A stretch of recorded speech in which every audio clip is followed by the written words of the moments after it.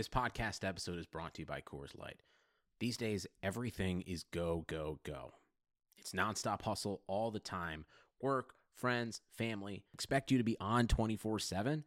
Well, sometimes you just need to reach for a Coors Light because it's made to chill. Coors Light is cold lagered, cold filtered, and cold packaged. It's as crisp and refreshing as the Colorado Rockies. It is literally made to chill. Coors Light is the one I choose when I need to unwind. So when you want to hit reset, reach for the beer that's made to chill. Get Coors Light in the new look delivered straight to your door with Drizzly or Instacart. Celebrate responsibly. Coors Brewing Company, Golden, Colorado. This is Greg Olson, inviting you to check out my new Blue Wire podcast, TE1, where I interview tight ends throughout the history of the NFL who have helped revolutionize the position. TE1 is presented by the Chevy Silverado. The Silverado is all about grit. It's strong and dependable, exactly like playing tight end. Just like the incredible players we sit down with on the podcast, the Chevy Silverado is in a league of its own. Strong, advanced, and dependable. Download TE1 today, wherever you listen to podcasts. Hi, I'm Terrence Matthews, former Steelers wide receiver. You're listening to SteelerNation.com podcast. Hello, Steeler Nation, and welcome to your SteelerNation.com podcast, sponsored by Total Sports Enterprises. I'm your host, G. Stryker, and my co-host with the most, Hunter Homestead. Hunter, how you doing, man? Doing well, man. Always better after an awesome G. Stryker intro like that, so it's always nice to be here, man. There was football, and the Steelers won. Yes! So, all in all, pretty awesome week, dude. It was a great week, and no better way to start with a win because I get that endorphin rush, and I'm a new man going through and studying film. It's so much easier to write my articles. Man, it feels so good after a win where they actually performed well after starting off like it was a preseason game. Yeah, it feels like we've been speculating for like 3 years because of the pandemic. It's felt extra long. So it's great to have real football and real footage to break down, real storylines to discuss. It's happening. Yep. Man, it just feels good. And we have breaking news from the Steeler Nation news department. Gerald Hawkins, the offensive tackle, has just been poached from the Texans practice squad. And so that's a guy that the Steelers have some experience with, drafting him earlier. What do you know about the guy there, Hunter? What do you remember from Dawkins? Did I say Hawkins or Dawkins? You said Dawkins, but it's all right. It's Hawkins. You said Hawkins, then Dawkins, then Hawkins again. So you're all over the place. I love it. Classic Stryker fashion. I'm going back to my old school Philadelphia 76ers. Yeah. Dawkins and Barkley. Yeah. Hey, man, it's all right. We know who you mean. Yeah, Gerald Hawkins. So tell us about Gerald Hawkins. So, he appeared in 5 games for the Steelers in 2017, actually, so has some experience with the team. Obviously, it was a 4th-round draft pick by them in 2016. Played a game, I think, in Tampa Bay after that, and then obviously was on the Texans practice squad recently. So not really a standout kind of starting caliber guy, but does have experience with the Steelers particularly. Let's get through that. We're here. I won't let you out on that island on your own, flubbing up words, man. I'm here for you. I'm here for you like a good co-host. So it's nice to see him come back. He's the depth that they need. You know, the front office obviously made it a big point of emphasis to load up on offensive line depth in the offseason, which they've done. Now we get to see it. You know, they're bringing an old familiar face back because they need it again. So it's not the ideal place for them to be early on, you know, already needing bodies and needing to sign these guys off practice squads. Yeah. Not how they drew it up, so to speak, but it is the perfect adaptation to an unfortunate circumstance.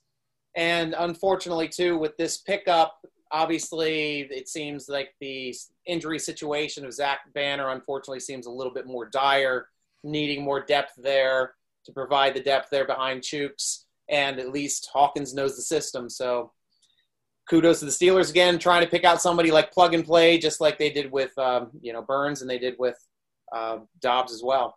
It was a heartbreaking image, by the way, the camera guy. That was some brutal camera work, just zooming in on him and soaking in that moment. But yeah, that was tough. It was tough to see. I think all Steeler Nation can agree with that, just seeing the look on Zach Banner's face, knowing he was not only injured, but injured to the point where it's going to be serious for his career and his playing career for the rest of this year. Especially he worked so hard to earn that spot. Right. He obviously knew that it was bad at the time. One thing I like, though, is that he tweeted right after the game about being determined and coming back stronger. Mike Tomlin echoed those sentiments in his press conference today. So all signs point to Zach Banner, gearing up for a comeback. It's not like we haven't seen guys make comebacks from serious injuries. So I'm glad that he's already developing that mindset.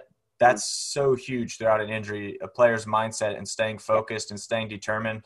I mean, you look at guys across the board and how big – I mean, Ben being the most recent perfect example of how the mindset can dictate that. Ben would have retired if he didn't have that mindset. He could have just packed it up, called it quits, but he didn't let that happen. And right now, Zach Banner, it looks like, is not going to let this derail him either. So we'll see. Hopefully, 2021, we get to see Zach Banner back out there. And quickly, I just wanted to give a shout-out to our title sponsor, Total Sports Entertainment. If you're watching on the podcast here, on the vidcast here on Facebook, I'm going to share the screen with it. You can watch it later on YouTube if you care. But they have a special promotion going on right now, and it is for the Juju Smith-Schuster signed jersey. That's part of the fun that we have, having that partnership with Total Sports Entertainment. So if you're on Twitter, make sure you follow Total Sports Entertainment, you follow the podcast, you follow Steeler Nation, you retweet it, and you're automatically entered.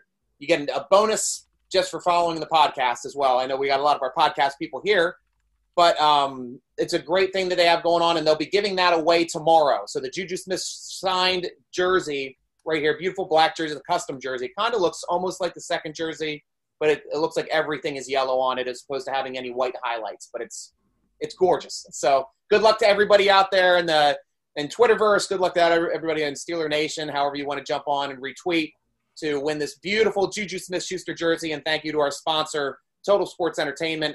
One additional thing I just wanted to add as well with them is they have a special 45% off everything in the store for the Steelers win yesterday. So jump on to tseshop.com. That's Total Sports Entertainment Shop.com, abbreviated to TSE, to get whatever you want, 45% off today. So jump on over there, grab some. Awesome job. But let's start talking about this Steelers win, man. How fun was that to watch last night? I mean, for me, it looks kind of like a preseason game. We didn't get preseason early on. Slow Ben, I expected to see Slow Ben coming out because we know he needs a little bit of time to get ramped up and up to speed, but they seemed to figure it out fairly quickly. By the second quarter, they started to be able to execute and move the football. Absolutely. I think you hit on a lot of the key points that I also picked up on and felt about the game. It was incredibly rusty early. The old Fichtner 2 runs and a pass strategy was driving me a little insane in the beginning, especially with Connor not looking that great early, and the offensive line especially not looking great early. So the Giants were also a good run-stuffing team, which we touched on in our preview show. We said, that was the one thing that defense does extremely well. We didn't really expect the Steelers to be able to run the ball super well, but obviously Snell came in and changed that a little bit, had a great game.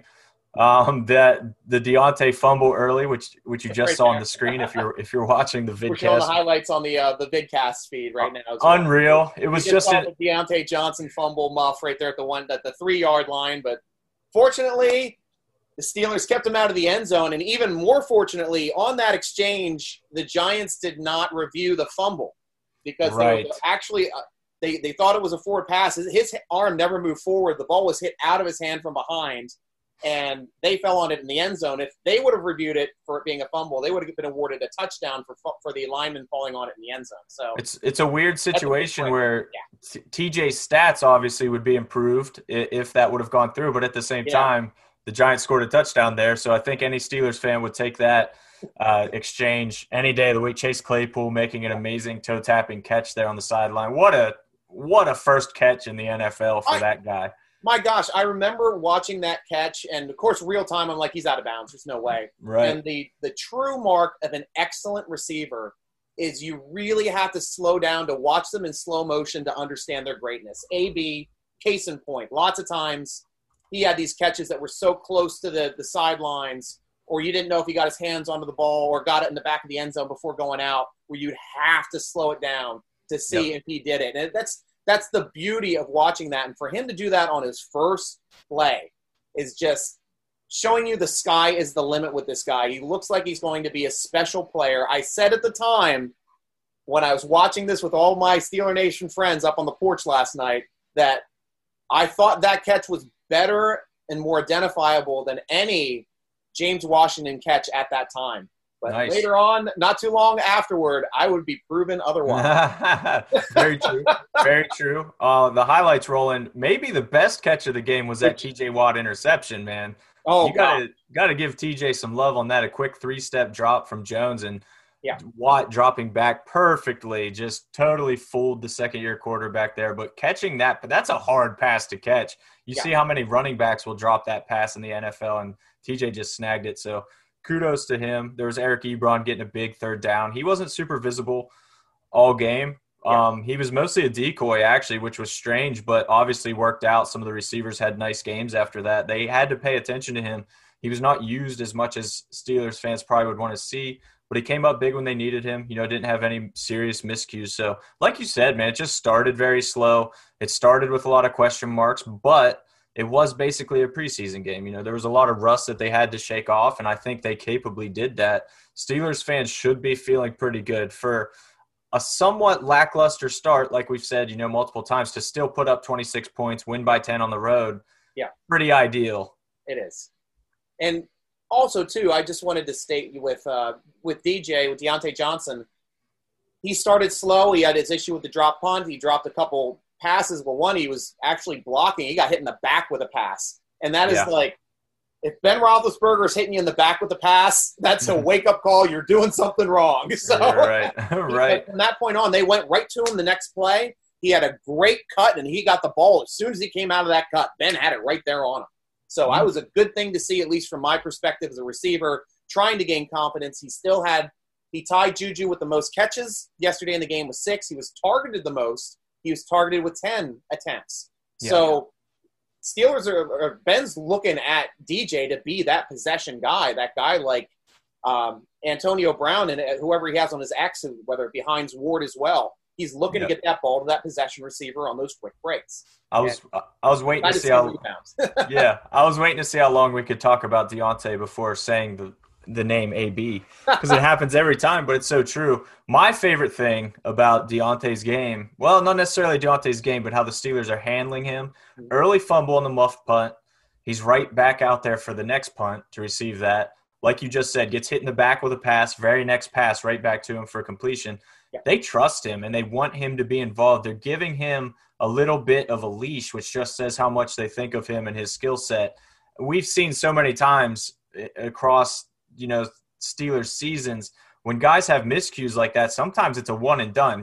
Sometimes you don't get a second chance because there is talent behind Deontay that they could easily say, you know what, James Washington's taking your reps, or Claypool, we're going to expand Claypool, put Ray back on punts, whatever it may be. They could have done that, but they recognize how impactful Deontay can and should be, and he proved them right. As the game stretched on, he began to take over in the passing game a little bit. So it was nice to see him settle in and do his thing. I still think he's going to have a monster year. The other guy, if you're watching the highlights, there's just some Benny Snell highlights there. Yeah. What a game from him, man. Jeez. Yes. Snell, yeah. He came in after Connor. When Connor was on the field, obviously it looked like they weren't in sync. The offensive line was having trouble ramp back up to the speed of the game with actual people that are trying to kill them and actually kill a quarterback. Whereas all preseason, it's like, don't touch Ben, don't touch Ben, don't touch Ben. They can rush, they can't touch Ben. But now they had to protect against the big rush. They did a great job once Snell got on the field. They started to click, even through the injuries across the line throughout the game. I mean, it was tough to watch. But, Snell did an excellent job being thrown into the fire for the game yesterday. Yeah, he was clearly ready. Great blitz pickups. That was one of the hugest things I noticed from him. Again, we talked about that so much in the preview show about how important that is for a running back, but I think Snell really showcased that, really proved our point through his actions tonight, because it was one of the things, like we said, as a rookie, he wasn't super sharp at that, and that was one of the reasons that he was held back a little more, that they trusted Connor so much more. This season, he's shown already how much he's improved that. He's slimmer. He is visibly faster. You could just tell watching him cut and everything how much different he looked with the ball. So what's not to love about his game? If Connor does have to miss time, I think you feel pretty comfortable with Benny Snell right now if you're the Steelers. So good, all good looks there, man. The defense just kind of took over towards the end, but yeah, that's what you want to see. That's what we expected from the Steelers, and they definitely delivered. And nothing made me happier too seeing Ben get over being slow coming out of preseason. Ben, I mean, this guy is a more driven guy. He's more interested in doing this for his teammates. He's a competitor this year. Like, he's always been a competitor, but it seemed like it was always kind of about him a little bit. Now it seems like it's more of a team competitiveness. They know how hard that team fought last year to try to win games, even though he wasn't playing, and you got to watch that on the sideline, and it killed him not being able to come out and compete. But this past game, throwing his first touchdown since week 17 in 2018, comes in with 3 touchdowns, no interceptions, 229 yards. Now that's like a vintage balanced Ben game. Back when they didn't have to rely on Ben all the time. You get that 100-yard rusher. Ben doesn't have to throw more than 30 passes for the most part. Right around 250 yards. That's when Ben wins. And now he's the all-time winning quarterback on Monday Night Football with a 15-4 record, and tied Eli Manning for number 8 all-time with touchdowns. That's pretty crazy. On the touchdown streak with 366. I didn't know that. That's awesome. Well, he's obviously going to pass Eli this year, so that's nice to see. And, overall, I mean, it's kind of what you said, Ben. It was vintage Ben, but in some ways, I'll say it, I think it was a little better Ben for this team. It was a little more calculated than we've previously seen Ben, not quite as risky. He usually, Steelers fans know this, he'll usually throw like a late pick or just a dumb pick near the end of the half, just something where he forces something where he shouldn't, where it's just like what was that? Like everything was going so good, and then he just tries to make too much happen. Yeah. I didn't see him doing that, and I don't know if it was coming back from the injury, just trying to settle in and be calculator, if that's a real change that he's brought to his game, if he knows the defense is so good, if he just plays a careful game and let the defense kind of bring it home, that he can do that again. Yeah. But he was great when they needed him. Like the one touchdown to Juju off his back foot was just a phenomenal classic Ben throw there, right on the money. Yeah. But for the most part, I didn't see him trying to be Superman as we've seen him be a lot of times, which if that's because of the injury and coming back, then that's ultimately going to benefit the Steelers. Like, that's going to prove to be a good thing, I think. Protecting the ball with this team is going to be so huge because the defense is so good that they're going to be able to win games almost single-handedly. So as long as Ben just minimizes the mistakes, as we saw down the stretch with Duck Hodges, when Duck Hodges managed the game and didn't turn the ball over, they were still winning games. The defense was still bringing it home, and all he had to do was manage it. So now, once you're getting a little bit more of a manager, Ben, with those splashes of genuine Hall of Fame greatness, which he has and clearly still showed, might literally be the best version of Ben for this Steelers team.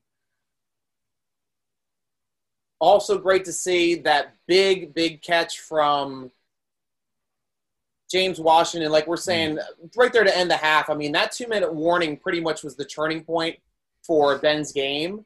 And it seemed like he needed to get hit again. He needed to get back into the feel of the game again to start getting to the point where, I'm comfortable now getting hit. Let's go out and play this game. But that 2-minute warning, 2-minute drive at the end of the half was vintage Ben. Oh, it was so beautiful. Good. It's like he never missed a game for a full – he didn't look like a quarterback that hasn't played in a year. Yep. He looked like the franchise quarterback we all know and love. Perfectly designed plays all the way down, and that ending touchdown catch when he actually managed the clock a lot better. Usually Ben's is very quick to call timeouts. Right. At the end of the game, down and distance wise. I always have a rule of thumb.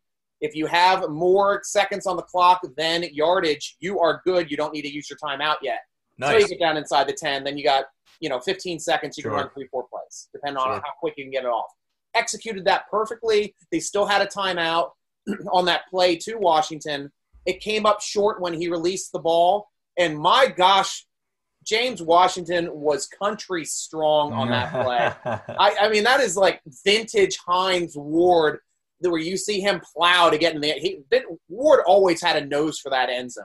He absolutely did. Could not be denied downfield, going through 1 or 2 guys to get that touchdown. But this is the first time I've ever seen a receiver jump in the air after he made the catch, land, and then take 2 guys into the end zone. So his momentum was stopped, and then he plowed the 2 guys into the end zone. And that was just – I've never seen that. It was literally I've seen that out of running backs. I've never seen that out of receiver. It was literally just a case of one guy wanting it more than the people trying to bring him down. I mean, that was just determination. Obviously, very strong play, but that was just James Washington wanting it more, which is exactly what you want to see from him. And that 2-minute drive, which is on the vidcast right now. And here's the play. Touchdown right here. Look at that. He jumped in the air, came crazy. down. That's a crazy play. His momentum should have been stopped right there because he went up, it gets to the ground, and then he uses those strong legs to plow them into the end zone. That was just such a highlight, and that is now the vintage signature play for Washington, where we know his potential of being that tough receiver. Absolutely, and that was such a clutch sequence in general for the offense, and especially Ben. I felt like you felt more chemistry from the entire offense after that 2-minute drill. Everything just kind of settled in. They remembered how to play football, and Ben was actually candid about this. If you guys remember, before the game, he was talking about how it's probably going to take him a quarter or so to settle in because he was feeling nervous, was feeling butterflies. Yeah. Obviously hadn't played in so long and now had all this pressure. He was super candid about the fact that they were probably going to be a little rusty early, and they were. And it felt like as that 2-minute drive stretched on, you could just slowly see the rust peeling away. And now, obviously, Juju that was a great another second celebration touchdown for Juju when he mugs for the pylon cam. That was just such a great little celebration. Yeah, it's funny. It's funny how the quarterbacking play affects Juju, right? Whoever could have guessed that having a better quarterback would help Juju post better stats? I don't know. It's baffling to me. and that's why I'd like to talk about Juju too. I mean, 2 touchdowns in the game. A huge fumble recovery off of that long run by Benny Snell. To me, that is kind of like him exercising the demons. And I'm gonna bring up his because now they're showing his highlights. So now I'm gonna share the screen of Juju's highlights while I'm talking about Juju, which we should. But he exercised the demons on the fact that he's had a couple games with the Steelers over the years where he had a late fumble trying to push for that extra yardage in overtime against the Ravens, late in the game against New Orleans, where he'd unfortunately fumble. And I'm not saying it cost them the game, but it was a big momentum swing that they ended up losing the game because of both. Now, him being able to be smart about the fact that he doesn't have the football, he doesn't need to trail Benny Snell. He's trailing Benny Snell up the field. Benny Snell fumbles, he is on it. And you're talking about 6. There are 6 New Jersey players right there trying to get that football. He was the first one shot underneath of there, and he got the ball. And that, to me, is like he held a possession to help the team win off of something that's cost us in the past. And it was just, to me, that was just a huge, huge play in the game. Big-time leader stuff, man. And I tweeted jokingly, kind of being every Yinzer ever, the only reason he recovered that fumble is because he fumbles so much. He understands how the ball, once it hits the ground, what it does, because Juju just fumbles so much. He's so familiar with fumbling, which is it's hilarious because Juju does not fumble a lot. It's the 2 times he did were incredibly unfortunate, the worst timing possible, and that's why you remember them. But as far as fumble rates go, he actually has an incredibly low fumble rate for receivers. So it's just unfortunate timing. But beyond, like you said, the awareness of doing that is one thing that's a huge element, probably the biggest element.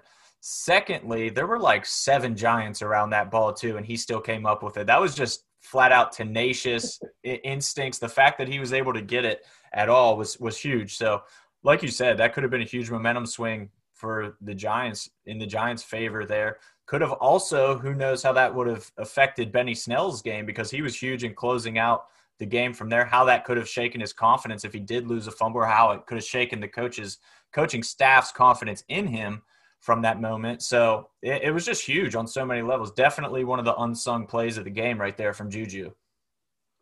And now we go on to defense. Just one last thing I'd like to say before we get off the offense is kudos to Claypool as well for sealing the game. They gave him the game-winning carry on an end around to get that first down and make it so it didn't matter how many timeouts the Giants had. They owned the clock. So kudos to the coaching staff for knowing he was ready in that moment to help them ice a game. And I just love seeing that out of our new rookie.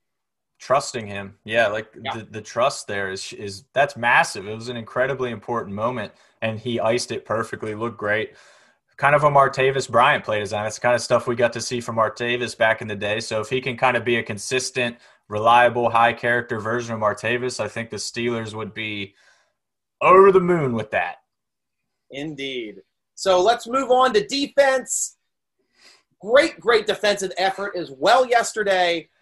3 sacks on the day. We had Hilton and the Volkswagen Beetle, Vince Williams, and Alu. Those guys were in there making plays. And like we said, we were just talking about this off the air right before we started. That Vince Williams sack was the fastest I've seen him move, and he was moving that way not only on that play but on running plays. Vince looked as fast as anyone on that super talented defense. So if everybody knows Vince Williams being that plotting run stopper, I mean, he's better in the pass than you guys anticipate. And man, can he get there quick. And he just set the on the game stats, on the next generation stats, next gen stats. Vince Williams had the fastest sack of the weekend at 2.26 seconds. So that's amazing. Something. That wasn't Shazier. That wasn't Bush coming up in the middle. That was Vince Williams. Yeah, that's hard to believe, but at the same time, Vince has always had such a nose for rushing the passer. One of the best pass rushing inside linebackers that the Steelers have seen. And he tweeted in the offseason, that he was coming for the record. I forget what the record is from an inside linebacker, but somebody tweeted it, and Vince was like, hold my beer, like, I'm getting it. I'm getting it this year, which I love. I love Vince's attitude, first of all. Everything about him is just he's a Steeler. He's a Steelers kind of guy. He's super enjoyable to watch. Had a good game, and you just feel good for him. And I think that combo of Vince and Devin Bush is going to be really, really solid moving forward. Devin Bush, once again, had a great game that just kind of flies under the radar, which became his norm last year, which is ultimately, like we said last week, it's a very good thing. He doesn't need the spotlight. He doesn't crave the spotlight. Goes out, does his job, and looked good. But my favorite thing about Devin Bush yesterday was a little nastiness I saw from him. You always look for that little bit of nasty from a Steelers linebacker, and you can tell his confidence is peaking right now. It's at a super high level. I remember him pushing a Giants O lineman or a tight end maybe out of a pile, and then delivering that hard hit on Barkley when he was in the air. There was just some of that nasty play that you look for, that little bit of swagger from your linebacker. He's feeling it. That's a good thing for Steelers Nation. Those two outside linebackers had decent games too. This football season will be different, and Pepsi is here to get you ready for game day, no matter how you watch this season. Me personally, I was on the back porch, under the stars, with a nice cool breeze, a couple buds, and an ice cold Pepsi watching the game in the beautiful outdoors. And Pepsi is the refreshment you need to power through game day and become a member of the League of Football Watchers. These passionate fans are the real generational talent that Pepsi fuels. Because Pepsi isn't made for those who play the game, it's made for those who watch it. Pepsi, made for football watching. Even though sports had a break, your business didn't. You have to keep moving, and that makes hiring more important than ever. Indeed is here to help. Indeed.com is the #1 job site in the world because Indeed gets you the best people fast. Unlike other sites, Indeed gives you full control and payment flexibility over your hiring. You only pay for what you need. You can pause your account at any time, and there are no long-term contracts. Plus, Indeed provides powerful tools to make your search that much easier. Like sponsored jobs, which are known to be 3.5 times more likely to result in a hire. With 73% of online job seekers visiting Indeed each month, Indeed is going to get you the important hire you need, just like they have for over 3 million businesses. Right now, Indeed is offering our listeners a free $75 credit to boost your job posts, which means more quality candidates will see it fast. Try Indeed out with a free $75 credit at Indeed.com/BlueWire. This is their best offer available anywhere. Go right now to Indeed.com/BlueWire. Terms and conditions apply. Offered valid through September 30th. And you had 3 sacks, 11 TFLs, tackles for losses, by the Steeler defense yesterday, and that is enormous because conversely, the Giants had 5 total TFLs, including their 2 sacks. You saw it mostly in the running game.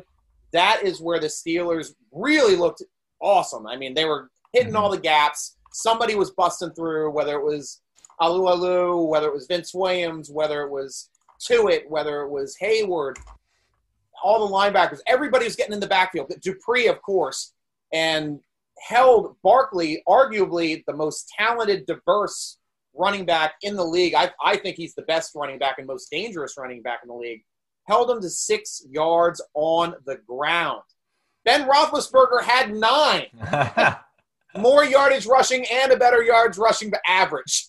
It's what we've known. I'm not saying he's going to be our feature back, but I am. That's exactly what I'm saying. We all know what that means. Ben Roethlisberger, RB1 in fantasy. Pick him up. Petition your commissioner to let Ben play running back because clearly that's what he is now. So, dude, I love the run stopping for sure. It's one of those things that it's not as fun to talk about. Not as sexy as the sacks or the picks or Mike Hilton, coming in from nowhere. We're just watching Hilton come in on his sack now. If you're on Facebook, guys, you can see the highlights while we're talking. That was a great game yesterday, too. That was probably the most ridiculous run defense I remember seeing from the Steelers, maybe ever, legitimately, which is a crazy thing to say. We've seen it against us last year because the Steelers didn't have a quarterback that everybody was in the box, 10 men in the box, and they're trying to push to say, we're going to rush you. We're coming in hard. Yeah. And it was nice for a change to be able to watch it from the other side of the field. The crazy part to me. It's fun to watch that way. Yeah, it was insane because it wasn't just stuffing them for 1-yard gains, like you see a lot of times. It was them literally meeting him in the backfield the second he gets the ball and just swarming. It was the defense looked so fast and so swarmy, and that's when they're always at their best. Historically, when that Steelers defense is just 3-4 guys flying to the ball, that you can't stop that as an offense. There is literally no stopping a defense that will do that. And that's absolutely what they look like so far. They stopped Saquon for, I think, 7 negative rushes in the first. It was some ridiculous stat they said on the broadcast. I forget the number, but it was just an absurd amount for a guy like Saquon who is so explosive and so elusive. He's a guy who, if you meet him in the backfield, he'll likely make that first guy miss. Like getting him a tackle for a loss is incredibly tough on a guy like him, and they just did it so consistently. It was unreal. So I don't know, man. I don't know how much more encouraged you could be by the Steelers' defense. Really nothing looked bad or out of place. So they picked up right where they left off. Maybe you would like to see, I don't know, Minkah have more of an impact. They didn't really target him much. He didn't have many opportunities, but didn't hear his name very much. He bit bad. The one touchdown where Steven Nelson got burned a little bit. Joe Hayden was late rotating. Minkah bit really bad on that play. He's a hell of a receiver, though. Yeah, oh yeah, Slayton looks great. Slayton is an incredible receiver. I mean, there's a reason why he had 8 touchdowns as a rookie last year. This guy can play. And the odd thing, too, Hunter, was Steven Nelson didn't let up a single touchdown all of last year. I know. That game against Slayton, he's already let up 2. Yeah. Not the best start for, but like you said, it may just turn out that Slayton is going to have a breakout year this year. He looks very good, and he was very good towards the end of last year as well. So picking up right where he left off. I'm not worried about anybody on that Steelers defense though. And one guy that you mentioned him, but we didn't really talk about him too much, was Tyson Alualu. He was the guy when they lost Hargrave. Many people thought, wow, that's going to really come back to haunt them. That Hargrave 6 sacks, 4 sacks a year kind of guy in that range, constantly making an impact. Can Alualu put it all together in a starting role? And I think he answered that question with a resounding yes. He was phenomenal. I remember seeing a couple of plays of him where he was just flying to the ball like everybody else. He was causing disruption, not just maintaining his role, but actually making plays. So that's exactly what you would want to see from him, man. Overall, that defense is going to be so fun to watch this year. It is. And moving on as well, I just want to give a shout out to Cameron Hayward for his first career interception. It was a big one. Dupree was everywhere. He was disruptive and fast in the backfield. Credited with 2 TFLs and that pass defense when he tipped that ball on that interception. So Cameron Hayward went back into the end zone to play defense. That's something I never expected to see. Cameron Hayward going downfield to try to help out. Dude, my dad texted me right after that interception and said Cam with the rebound, and it cracked me up. It really did look like he was grabbing a rebound, just like this huge dude going up for the rebound. It looked like he had no idea. He's like Ricky Bobby. I don't know what to do with my hands, He had no idea how to handle that, but he made it happen. Air Cam went out there. Made it happen. Please don't drop it. Please don't drop it. And hey, by the way, he just engulfed his body around that ball. And if you still have your ticket, you can cash it out now. Cam Hayward leading the NFL in interceptions after week 1. He is. Boom. So go to Vegas and cash that out. Oh, that's fantastic. Also want to give a quick shout out to a guy that we like to talk about that not everybody is excited about is Terrell Edmunds. I am one of the biggest guys. I was pretty rough on him last year, but this year it looks like he's starting to get it together. He led the team in tackles. He had 9 of them, 7 were solo. He was making some plays. He had a really good hit, almost killed Slayton on that hook route on that one first down because he met them with the ball at the ball. So he's starting to get a little faster. It looks like he's starting to take slightly better angles, and I think without having the ability to play against teams in the preseason, I expect him to get a little bit better this year as well, and I was pleasantly surprised to see him all over the field making tackles for the Steeler defense yesterday. Yeah, absolutely. He did. I do remember him missing a tackle and maybe being a step or two late a couple times, but one thing that I for sure loved, one play that stuck out, covering Evan Ingram. Evan Ingram pushes off, which they actually called for offensive pass interference, but Edmunds he stuck him nonetheless, was all over it, trying to make a play on the ball. Yes. Ingram honestly made an amazing catch. That's one of those things where the offensive player is allowed to make plays too. He gets paid a lot of money to make catches, and he did. Yeah. But despite the interference, Edmunds stuck on him, tried to make a play on the ball, was right where he needed to be. And like I said, he drew the flag, so it was no fault of his own. But that was huge. Him covering – calling a pass interference flag as opposed to seeing – the pass interference flags thrown against Edmunds. Right. And other than we had that issue with Hayden on that first drive or the early drive in the game, and that there was no way that was pass interference. You slow that down, and it's like a great cornerback. You have to slow down to see how did they do that fairly. Right. Joe Hayden was for sure getting flashbacks to that Saints game. I forget if it was on Alvin Kamara or who in the end zone. They called him for pass interference. It was just terrible. But it seems to happen to Joe a lot. I don't know why. It's not it sucks for him. But ultimately it didn't affect the game too much. So, man, it's like you said, we could go through all 11 defenders, and you can't say too much bad about any of them. So we're in for it. Everybody thought the defense would be tough this year, and it certainly is. Sorry, a second. We got the echo. Yeah, it was the Facebook Live popped up live, so gotcha. Just fixing that. Gotcha. There we go. Need some music. Need some hype music while we get our technical difficulties. We're still good. Play Renegade. Just don't play Renegade Strikers. Just anything but Renegade. Oh, mama, her long way long, nobody knows the words to that.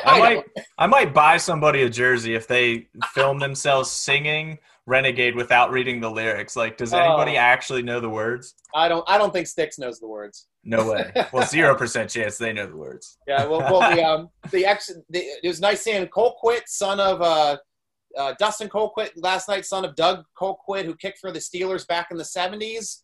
Had a good game. Nice start for him. 45 average, 59 long.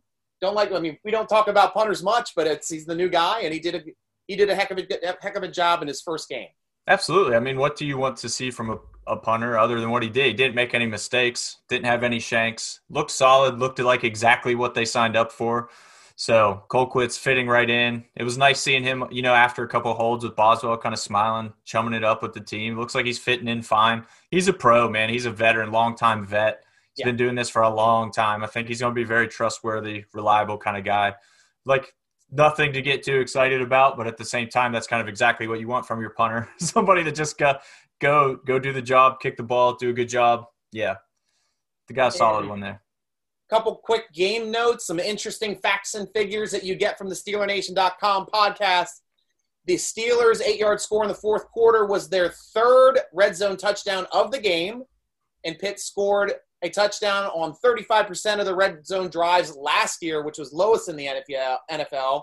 The year before, they were the highest in the NFL, and now they're at 75% in the red zone. What a difference Big Ben made there. Crazy. Once again, it's almost like the quarterback matters. I don't know. I'm just shocked by all these stats. I'm shocked by all this positivity, personally. Right. And we also have the Steelers defense had a sack now in 58 consecutive games. That's tied for the 5th longest streak since 1982.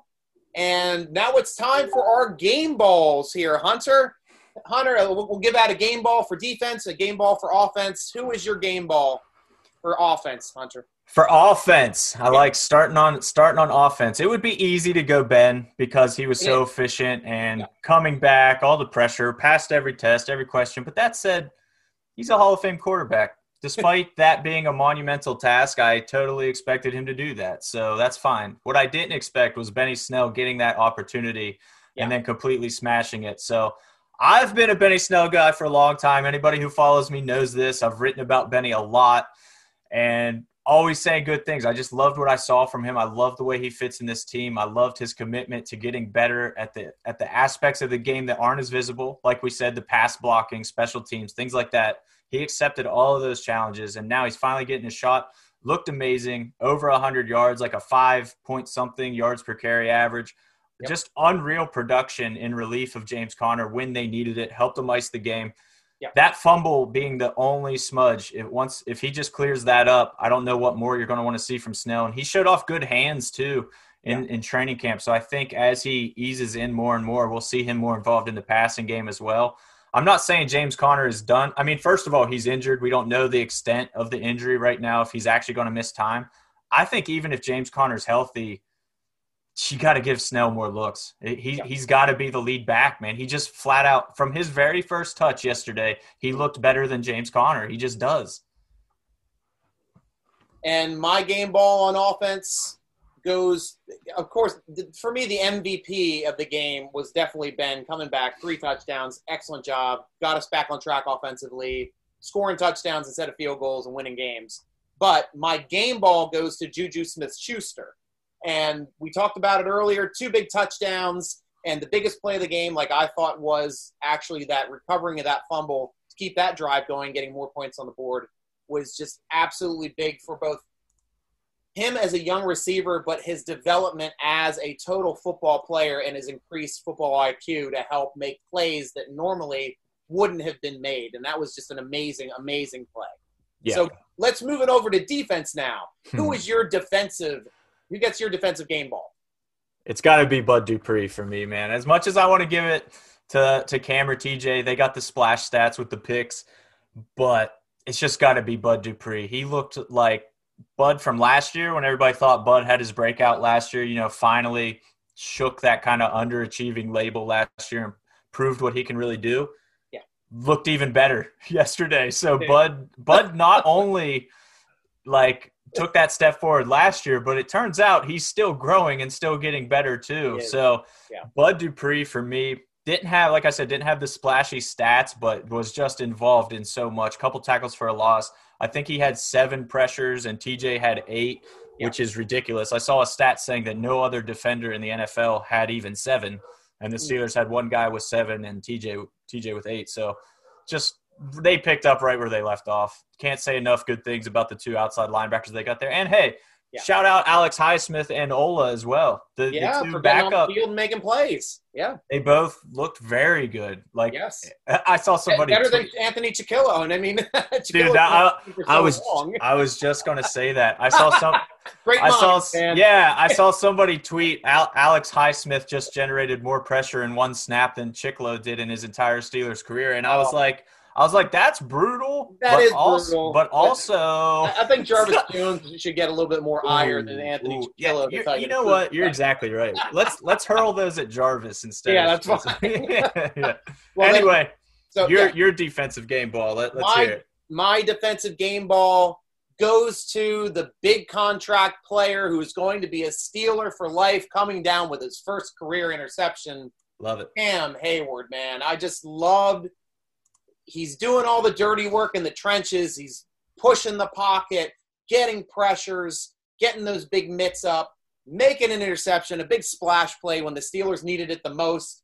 That was a pivotal game-changing play that completely stopped that 19-yard drive that Jones was completely in charge of down the field for the Giants, and made it so, nope, you're not getting any points, and then the Steelers end up getting, I think, like a field goal after that. So it's nice to turn negative points into positive points on that swing, which was at least a 6, could have been a 10-point swing. Yeah. You know what's awesome, man, is that when we're handing out these game balls on both sides of the ball, I could make the case for at least like 3 different people. I mean, yeah. It was just a good game. Yeah, it's just a good game. Honorable mention to Watt to know that he read that it was a 3-step drop by Jones. He knows he's not going to get there, so he jumped backwards into the passing lane. He's like, I'm just going to try to get my hands up, and boom, the ball hits him like in the hands completely, both hands, brings it in.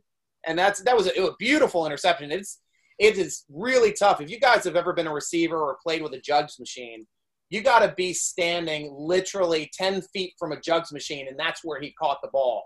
And that is so, so difficult to do. Go try it. Go try it. Like you said, go try it. He's a linebacker, and he did it with his hands. Yeah. So that was an amazing athletic play. We saw James Conner dropped about 2 passes just like that earlier in the game. It's an incredibly tough – I'm not trying to just rag on James Conner. I mean, it's the truth. No.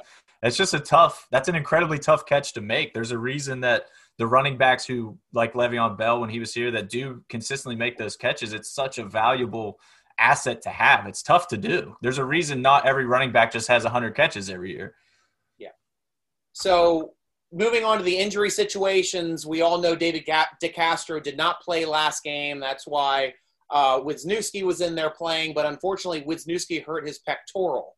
Don't know if it's a tear or how severe the tear is. He is undergoing MRI today. We'll probably know a little bit later on in the week once the results come back from the MRI and people are able to ask Coach Tomlin what happened. Worst injury of the game, obviously, is Zach Banner. I mean, my heart goes out to this guy. I mean, this guy's been working his tail off day in and day out to become a starting caliber tackle in the NFL, and he did it. And for him to go down in his first game starting with an injury like that, I mean, we're hoping for the best. He's already ruled as out for this week. I just listened to the Tomlin presser before this podcast, and Tomlin said he's going to be out. But with them picking up Jared Hawkins, it looks like he's going to be out for a long time because they're shuffling people in. And unfortunately, my heart goes out to him as well. Though I did want to share the tweet that Zach Banner did put out. He's from @ZBNFL is his Twitter handle. I love Pittsburgh. I love this game. We won. That is all that matters. I'm so pissed. But once again, I'm motivated. And that speaks volumes of the man. I mean, if you follow him on Twitter, you know he's very into his organizations where he helps youth come up through the systems in LA and in Seattle area and Washington, and also on his on the Samoan Islands as well to get them backpacks. And he's just got such a big heart, and he's had that in place since college. He's a high schooler, and he started that. Yep. It's hard to understand. Yeah. It's hard to understand how draining something like that can be unless you've personally set a huge goal for yourself and come up short or somehow missed out through no fault of your own. That's kind of the craziest part about this for me and for what Zach Banner is going to have to deal with mentally getting through this. Like I said earlier, to see him already in that mindset is so huge. Like, he's already starting to power through this. He could easily cry and if they woke me yeah, exactly. Say, wow, I guess I'm done. You know, they just don't want me to play football. I guess not meant to be. But he's saying it is meant to be, and he's going to make it be still. So that's just awesome. Awesome character, awesome mindset stuff from him. And the last player on the injury report, of course, was James Conner. He got hurt early in the game, hurt his ankle. We don't know the extent, but Tomlin in the presser seemed a little bit more upbeat about James Conner and his ability to get into practice this week. He even let the door open for Wisniewski as well. So hoping it's just like a mild strain or something that just got tweaked on Wisniewski. And fingers crossed, obviously, because Steelers' offensive line was already in flux, and now it's even more so with all these injuries that are starting to happen around. And he also left the door open on the possibility of DeCastro returning this week. So DeCastro may come back, and that would help out a lot, though I did like what I saw out of Kevin Dotson, throwing the big rookie in there. He's a strong kid, and loved watching him get thrown into the fire and doing well in such a short amount of time there, Hunter. Absolutely. I don't mind seeing more of Dotson for sure. Selfishly, I'm just excited to see what he can do. I'm excited to see more of his tape and see his development. So the more of him I get to see, I'm going to be personally happy about it. But don't get it twisted. You want David DeCastro back in that lineup ASAP. Yep. And a couple notes, too, from the Tomlin presser that I watched. They asked what they need to work on, and he said third down defense is the big thing right now. They went 8 for 15 against them, and he says that's just not good enough. So the third down football needs work on defense. Special teams obviously also need work. Missed an extra point, muffed a punt, and kicked a kickoff out of bounds, which put the ball in the 40. It seemed like yesterday the Giants were starting in phenomenal field position the entire game. So, Steelers cannot do that with every opponent. They need to get better on special teams. They need to control field position and put their opponents in tough positions. And the one time they did pin them, that was the big 19-yard play of the drive, which was an amazing drive by Jones. And unfortunately, it was ended with a turnover for the Steelers. But something that still does need work on is the field position. Absolutely. Tomlin was also asked if it's easier to communicate without having the crowd noise. And he's like, yes, it is easier to communicate with all that pumped-in noise, but it's also easier for the opponent to hear your communications and you to hear the opponent's communications. Sure. So now you're working on a different game. So as opposed to stealing the radio signals like they do in the Patriots, we get to there it is. There it is. And be able to figure it out on the fly. So it's a plus and a minus. I thought that was an interesting response there. It is. It's a question that needs asked. In a time like this, you have to ask that question. But at the same time, his response is pretty obvious, right? There is an element to it that's an advantage. However, two teams are playing the game. It's an advantage for both people. It's funny because a lot of the same things apply. The UFC has still been holding fights throughout coronavirus, but no fans in the stands and no pumped-in noise either. So it's just dead quiet while these guys are fighting. And now their corners are barking instructions to them, and they can hear them super clearly now. Finally, they can hear exactly what their coaches are saying. Yeah.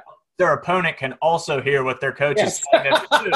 So it's like it's actually not an advantage at all because it's an advantage for both sides. So it just kind of cancels out. So it's funny that it's the same thing in the NFL, but that's what you're going to see. Overall, man, I'll say this. If you didn't know that there was a pandemic and you didn't know that there were no fans in the stands and it was weird, it felt like a pretty normal football game, which was just awesome.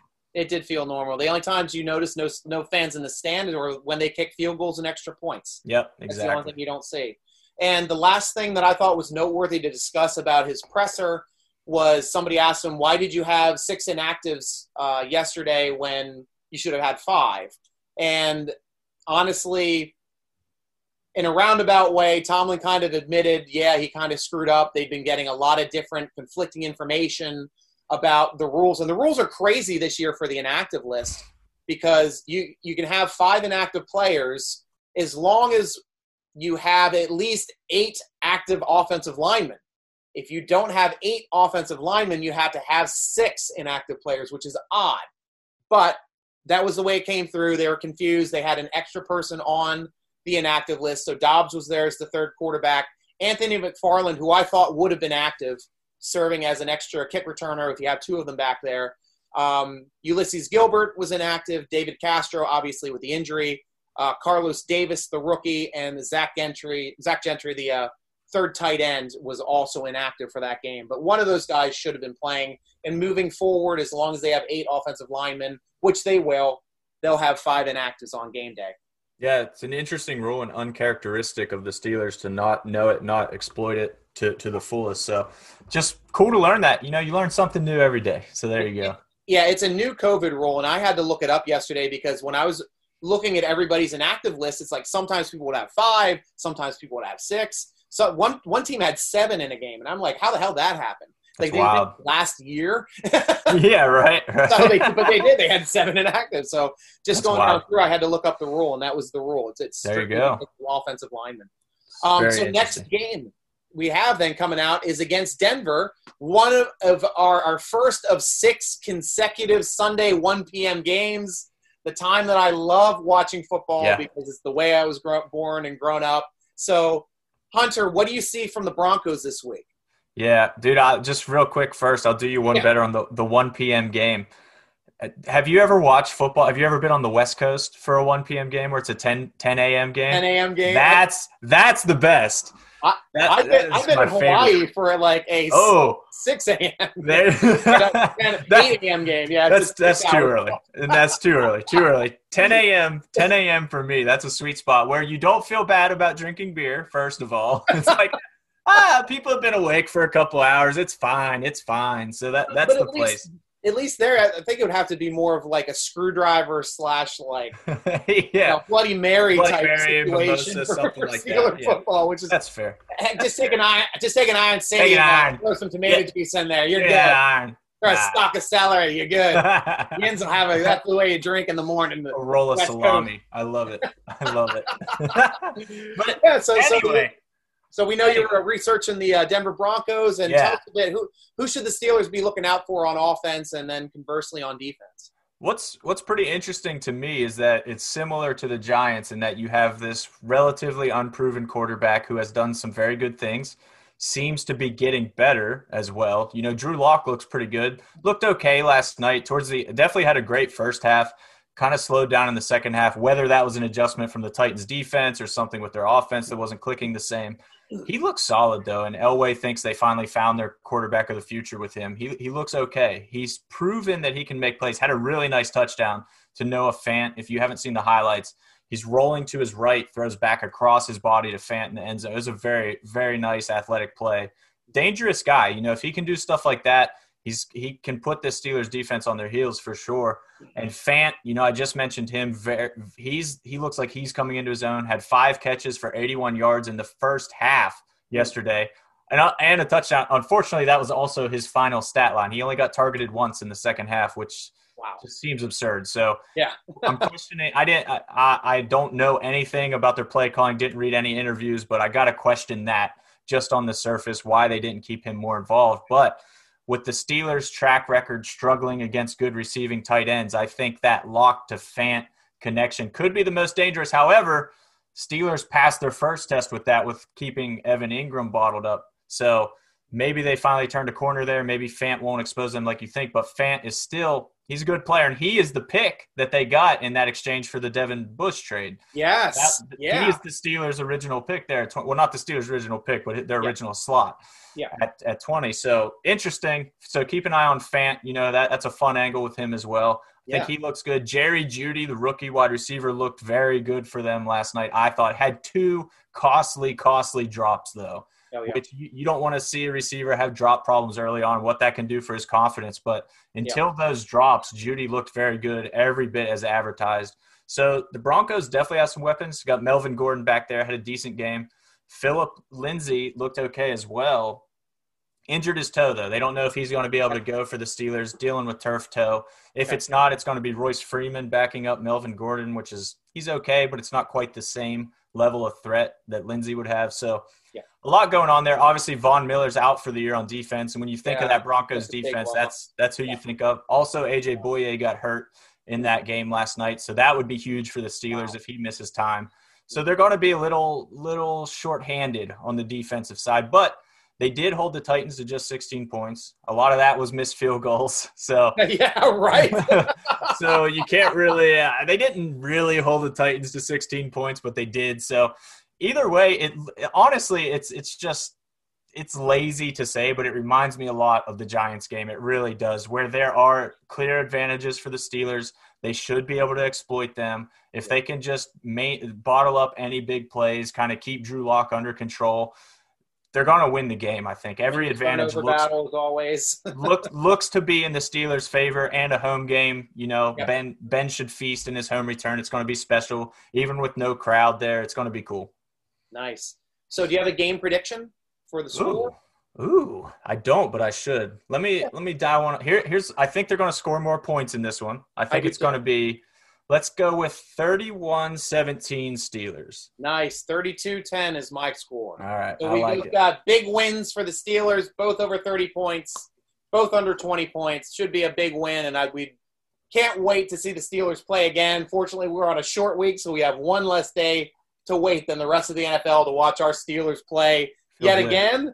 And now we come to the point of questions from Steeler Nation. So if you are a member on our Steeler Nation forums, we have you ask us questions for the podcast, and we get to answer them to the best of our abilities. /Steel asks us, can you go over the state of injuries and the resultant from them?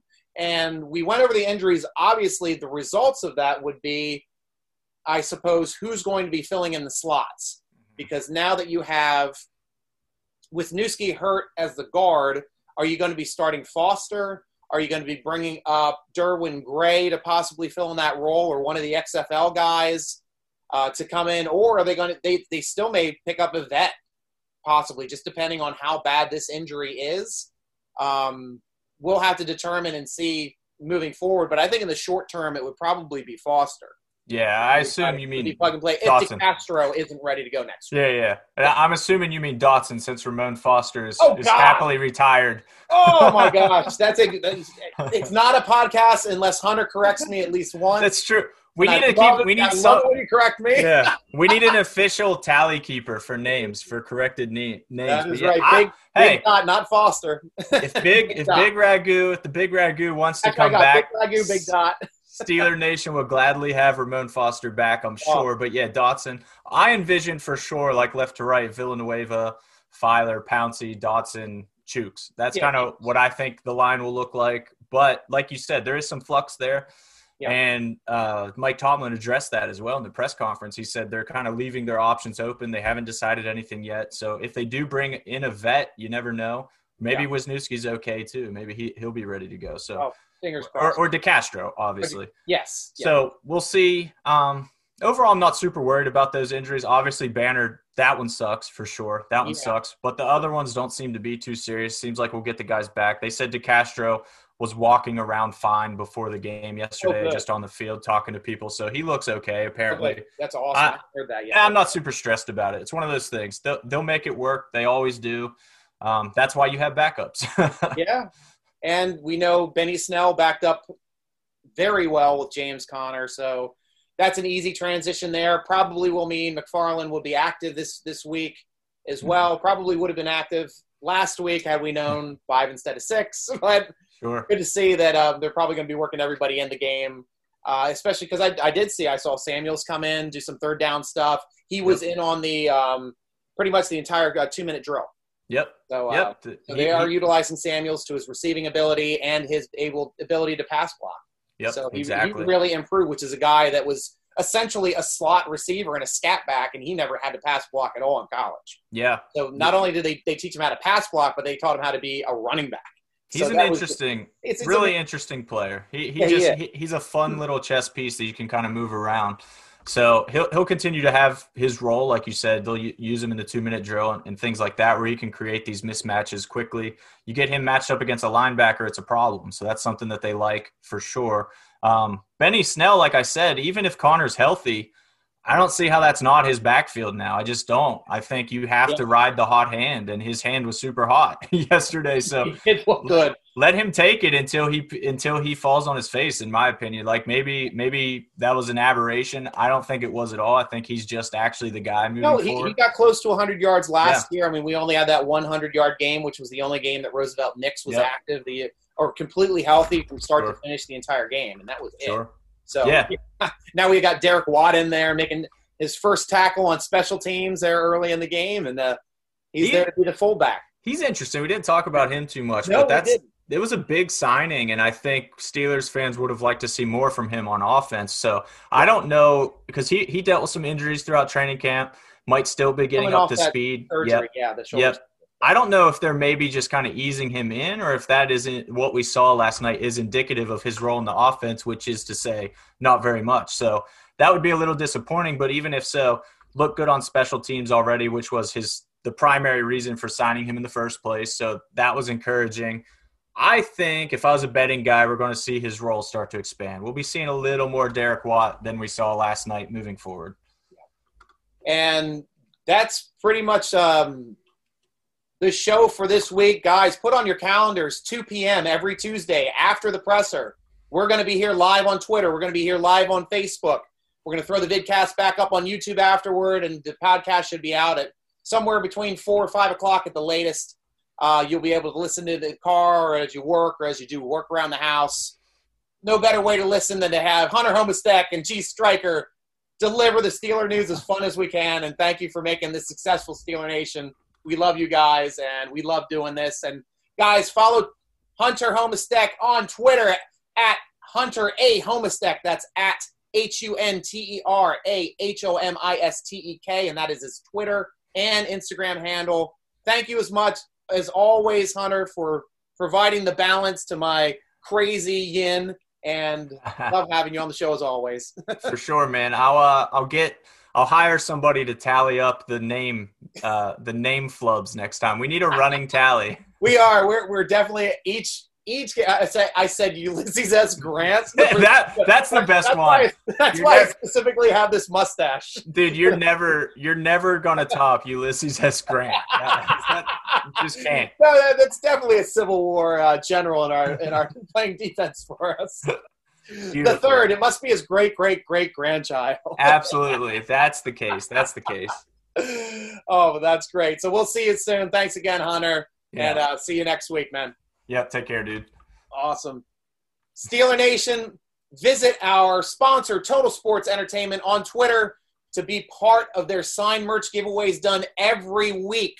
Monday's a new giveaway every week, so check them out at Total Sports ENT is their Twitter handle. You too can get great unique gifts on the SteelerNation.com gear page, like not this awesome jersey. I got this somewhere else, but I've got plenty of T-shirts. They've got great designs, fun designs, champions spelled Y-I-N-Z. That's just a must-have for any Yinzer. So go on over to our gear page at SteelerNation.com and get yourself geared up for this awesome season, which now we know is underway and is going to happen. SteelerNation.com is the best site for fast, unique Steelers content on the internet. Click the podcast button to listen to one of our many interviews, or click the forum button for the best football discussion on the internet. Subscribe to the Steeler Nation YouTube channel to be the first to know about our live vidcasts, and that's YouTube/C/Steeler Nation. Tweet us at Steeler Nation. Instagram us at SteelerNation.com. Follow the Steeler Nation podcast on Twitter as you're doing right now, guys. Love it. At _SN podcast. And follow me, your host, on Twitter, Steeler Nation Stryker, spelled with a Y, at SN Stryker. Thanks for joining us on the SteelerNation.com podcast, sponsored by Total Sports Enterprises. I'm your host, G. Stryker, with Hunter Homestead, rooting along with you as always. Go Steelers! The wait is finally over. Football is back. You might not be at a game this year, but you can still be in on the action at BetOnline. BetOnline is going the extra mile to make sure you can get in every possible chance to win this season. From game spreads and totals to team, player, and coaching props, BetOnline gives you more options to wager than anywhere else. You can get in on their season opening day bonuses and start off wagering on wins, division, and championship futures all day, every day. Head to BetOnline today and take advantage of all the great sign-up bonuses.